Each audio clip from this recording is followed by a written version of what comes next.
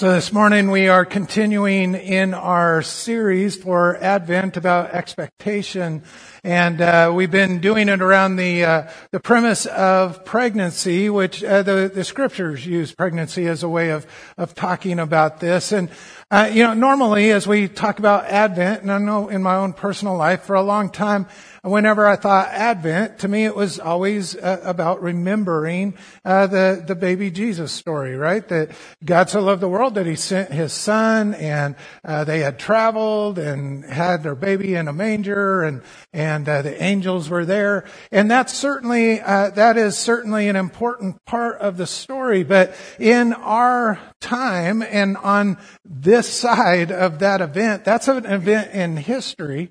But as Christians, when we are yearning for a coming, it's not as a baby, it's as a king and a ruler. Before Jesus went back into heaven, He promised that He would be back. And that any of us that know the scripture, spoiler alert, at the end, He's going to win, right? You can go to Revelation 21 and 22, and there will be a new heaven, a new earth, and everything will be made new, and there will be no more crying, no more pain. Justice will be restored. Creation will be restored. Everything will be restored. That was inaugurated as Jesus came as baby, grew into a man, gave His life for us, suffered and died, was crucified, buried, raised from the dead, but now He sits on the right hand of God, waiting to return for us. We are yearning now for Him to come again. There's this sense of an already and a not yet that we're in the midst of. It's sort of like being pregnant that, when you find out you're pregnant, when you get the test or when your body starts telling you there's something different, you're pregnant and you're expecting it, but it hasn't happened yet. You start to go through changes, you start to prepare, things start to change, you become a different shape, and you take on a different attitude, and you're grumpier, and I wondered how much farther I had to go before you'd react, and some of you recovered from it. All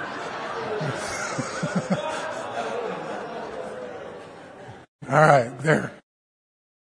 We're all on the same page now. Okay. But until the baby comes, it's just expectancy, right? You're yearning for, you're longing, you're preparing for it, but until the baby is delivered, it's just expectation. You're just pregnant.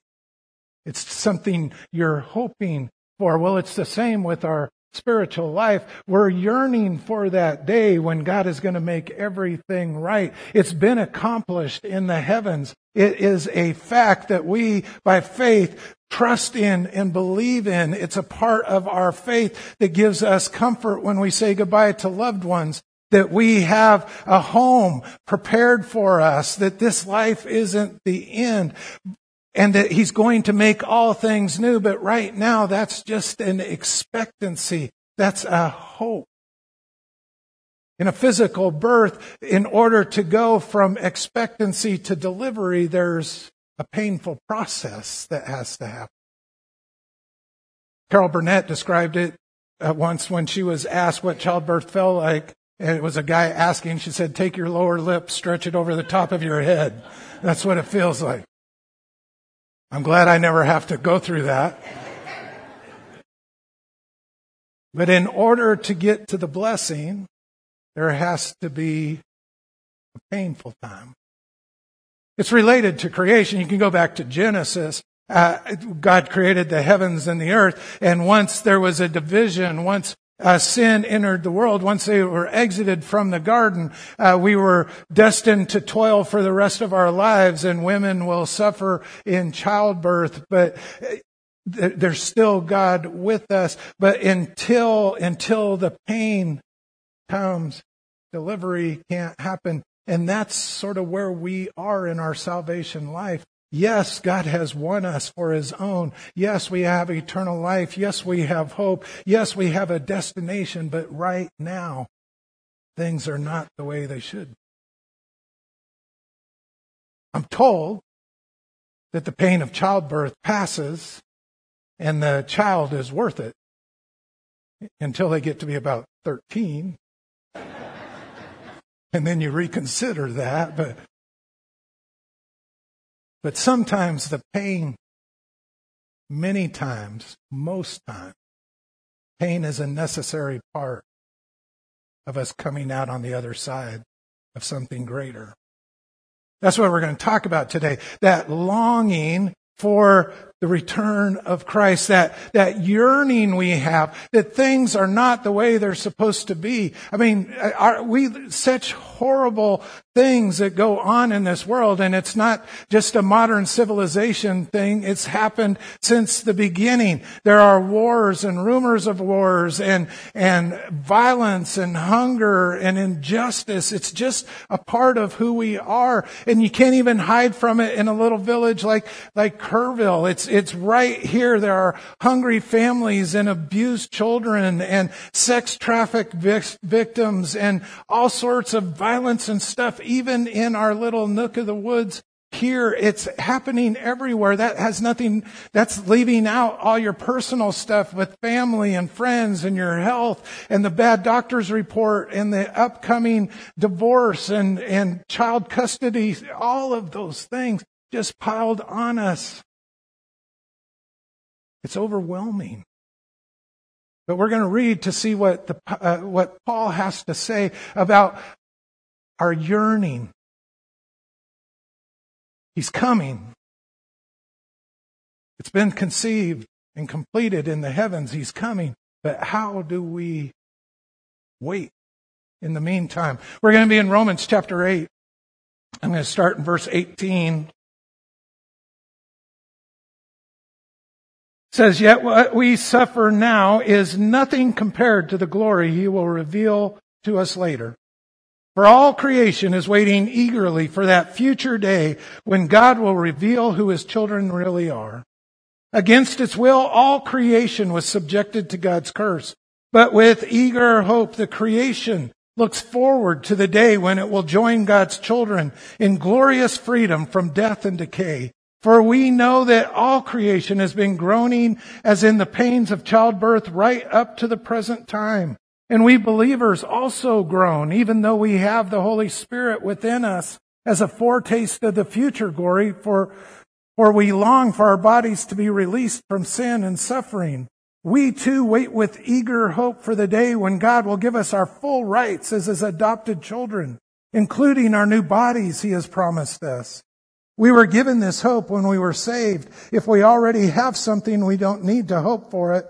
But if we look forward to something we don't yet have, we must wait patiently and confidently. And the Holy Spirit helps us in our weakness. For example, we don't know what God wants us to pray for, but the Holy Spirit prays for us with groanings that cannot be expressed in words. And the Father, who knows all hearts, knows what the Spirit is saying. For the Spirit pleads for us believers in harmony with God's own will. And we know that God causes everything to work together for the good of those who love God and are called according to His purpose for them.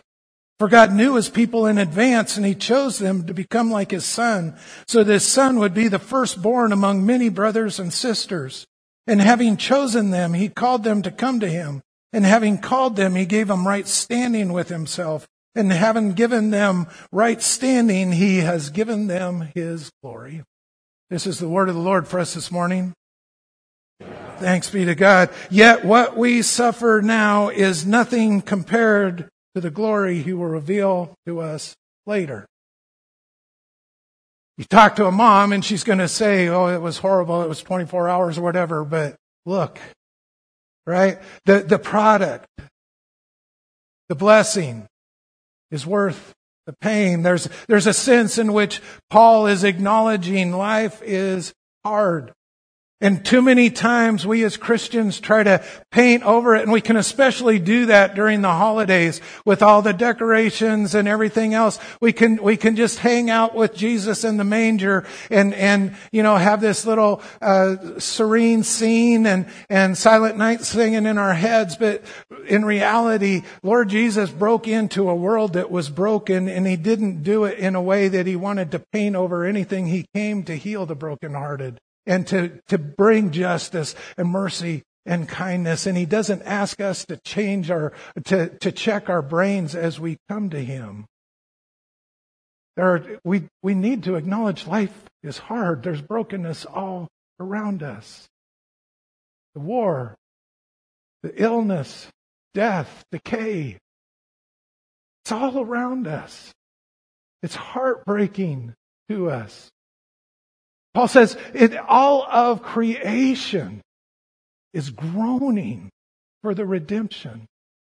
Again, go back to Genesis. He created the heavens and the earth. The earth is part of creation, and everything that He created is decaying and dying right now. The world around us is decaying and dying. We are decaying and dying. It's a part of who we are. We're mortal beings. We get older. We break down. We have to get artificial knees and artificial shoulders and everything else. By the way, there's a special club here for everyone who's got artificial knees. We have about 95% of this congregation in that club. This groaning. All of creation is growing. Jesus, as He was riding into town that last week before He was crucified, when the Pharisees were saying, you shouldn't be calling out and making a scene, Jesus said, if they don't cry out, the rocks will cry out. Even creation knows this is not the way it should be. Things are not the way they were meant to be. Something has to change. Groan. Can't even put it into words. Groaning. Not only is creation groaning, it says we're groaning. I don't know if you have something so heavy on your heart that you don't even know how to put words to it. And your prayers are sobs and groans. A few years ago, I learned about a practice called travailing prayer. Travailing, travailing prayer. To travail means to labor or to work hard. For myself, a lot of times my prayer was simply a little check-in, right? Little good health, good mental health thing of, good morning, God. Thank you for yesterday. Thank you for today. Bless my time. Keep my family safe. Be with this person. Be with that person. Thank you. See you later, right? And there's nothing wrong with that. But travailing prayer gets into the groaning of prayer, where the brokenness of the world is something you can no longer cover your eyes from. When the injustice of how people are treated or excluded or abused breaks your heart the way it would break God's heart. And it can't be said in a simple, thank you, God, for the day prayer. It's fallen to the knees in sobs and groans, begging at the feet of God for Him to listen and do something. I'm mindful of Jesus that night before He was crucified. He had the world on His mind. He had the suffering ahead for Him. He knew that the future of humanity hung in the balance. This was the thing He had come for, to die for those who didn't deserve it so that we might have life. And that night in the garden as He knelt down, it says that Jesus prayed in such a incredible, travailing way that He sweated blood drops. That's how intense His prayer time is. Do you ever travail in prayer? Is there something that you're willing to labor for? Is there something that you're longing for that is so heartbreaking to you, that is so important to you, that you're willing to travail at the feet of God? It's that recognition that Jesus, you're our only hope. And Paul says, nature is groaning, they're travailing, we're travailing, we're groaning, and we're not alone. Because sometimes in our travailing, we don't know where to go next. We don't know what to say. And God even takes care of that. It says the Holy Spirit travails, groans for us. In words that we can't express. Thoughts we don't know where to go to. Knowing the brokenness, knowing the hurt, knowing the pain. We're all longing for a better place, longing for our new bodies, longing for the end of suffering. This weekend, a close friend, one of our really close friends, and she got Alzheimer's about 1.5 years ago, and she died Friday night. Got word that she had passed away. Such a horrible disease. It had gone from her being one of the funniest people I know to she couldn't even feed herself or recognize her husband in the last 3 months. And for her family, it's just the heartbreak of not knowing for sure how much she was aware of and what she was experiencing. And just the relief in her husband's voice when we talked that she was unlocked from the prison now. That's the travailing. That just something needs to change. Something needs to change. And the Holy Spirit does it for us. Groaning for us. Creation's groaning. We're groaning. The Holy Spirit's groaning. And you can begin to wonder, oh God, where are you? Why aren't you coming? When are you going to return? It reminds me of you get to the end of the book of Genesis in the Old Testament where the people of Israel, the people of God, the people of blessing had moved from being the people of blessing to being slaves in the country of Egypt. And they were being mistreated and abused and their prayers were going up and it seemed like God wasn't paying attention. And then you turn the page into Exodus. And the setting is the Hebrew nation as slaves being mistreated. And God in a burning bush calls out to Moses and said, I've heard your prayers. See, our groans get to the throne. You have direct access to God. He knows what you're going through. He's with us. Emmanuel, Cody and Stephanie read it for us today. Emmanuel, God is with us. He doesn't have to be. This is what love is all about. Love is not this little neat little thing that we put on a Christmas card. It is the most fascinating, amazing gift that we can imagine. Don't diminish it with emotion and cuteness. It is about pain and suffering and sacrifice and hard. It is a gift none of us deserve, but He was willing to give it to us. Yes, the world is not the way it seems. The world is not what it should be. But we're going to be okay. We groan. We moan. We want our hearts to break the way God's heart breaks. As Christians, if we are becoming more like Christ, the love that Christ has for the world should be demonstrated in the love that we have for one another. And that's all God's people. And by God's people, I don't mean members of First United Methodist Church. I mean everyone He created. Even those in different countries, even those with different names, even those with different backgrounds, even those with different lifestyles, even those with... I don't care who they are, they're important to God. And anyone who suffers breaks the heart of God. And anyone who is a victim of injustice, it breaks the heart of God. And as God's people, We need to quit making Christianity cute and comfortable and prevail and groan over the injustice of it.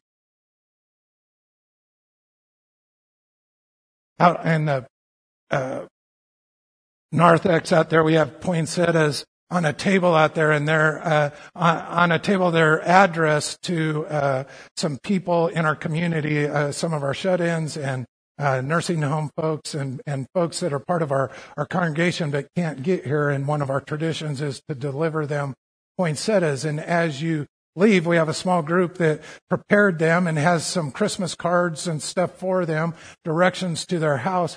And on the way out, if you are so inclined, you can take one of those and you can be the heart, the hands and feet of Jesus this week to deliver them and send a message of love and care to them on behalf of our church family. We need to do more than just talk about love. We need to labor in love. Labor in love. Now, God could have said, you know what, you don't deserve anything, but I'm going to give you a reward at the end, but I'm not going to do anything for you during, you did away with any blessing that you got from me, but I'll make up for it in the end. And you know what? That would have been more than fair. And we would have nothing to complain about. That would still be a good God who was just and almighty and everything. But that's not how God works. In the midst of all the travailing, in the midst of all the groaning, in the midst of all the brokenness, He still pours out blessing after blessing upon us. With all the brokenness, we still have so much to celebrate. What an amazing God we serve. And it says that as our groans reach the throne, as the groans of nature and us and the Holy Spirit, as those groans reach the throne, that He responds by taking the bad things and working them together for our good. For all of us who love Him and are called according to His purposes, because we have been adopted by Him. We're joint heirs with Jesus. He is the firstborn that has shown us that there is a home and an eternal Father who's going to receive us there. And we're His brothers and sisters who are going to join in that inheritance. Even in the suffering, He makes it good for us. I didn't read the last part of Romans 8. And it's not on the screen, but I want you to listen to it.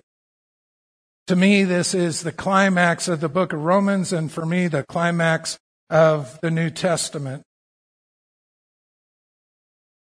What shall we say about such wonderful things as these? If God is for us, who can ever be against us? Since He did not spare even His own Son, but gave Him up for us all, won't He also give us everything else? Who dares accuse us whom God has chosen for His own? No one, for God Himself has given us right standing with Himself. Who then will condemn us? No one, for Christ Jesus died for us and was raised to life for us, and He is sitting in the place of honor at God's right hand, pleading for us. Another voice. Groaning nature. Groaning us, groaning Holy Spirit, the pleading of Jesus Christ. Can anything ever separate us from Christ's love? Does it mean He no longer loves us if we have trouble or calamity or are persecuted or hungry or destitute or in danger or threatened with death? As the Scriptures say, for your sake we are killed every day. We are being slaughtered like sheep.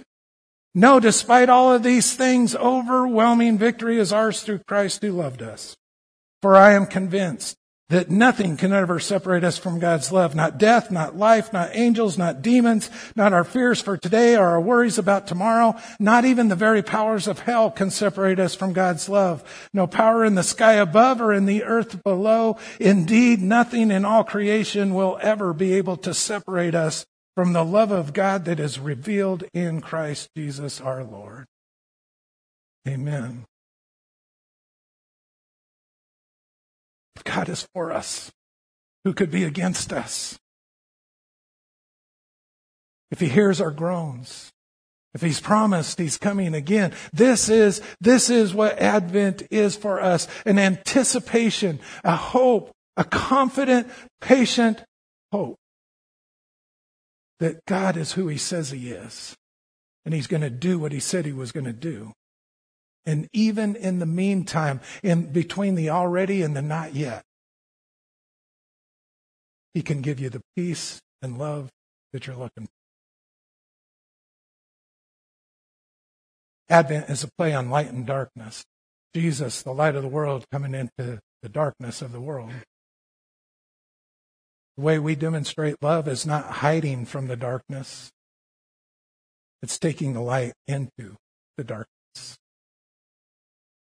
I hope you'll join me this week.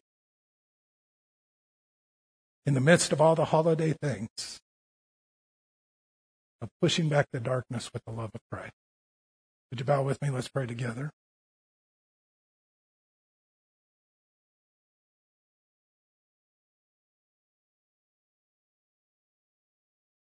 Such a simple and overused word, God. Love.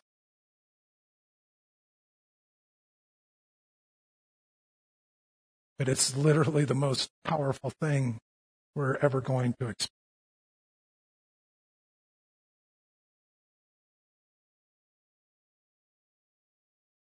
Make new in us the reality of your love of the world. Make new in us the reality of your love for us. And make new in us the reality of our need to love one another.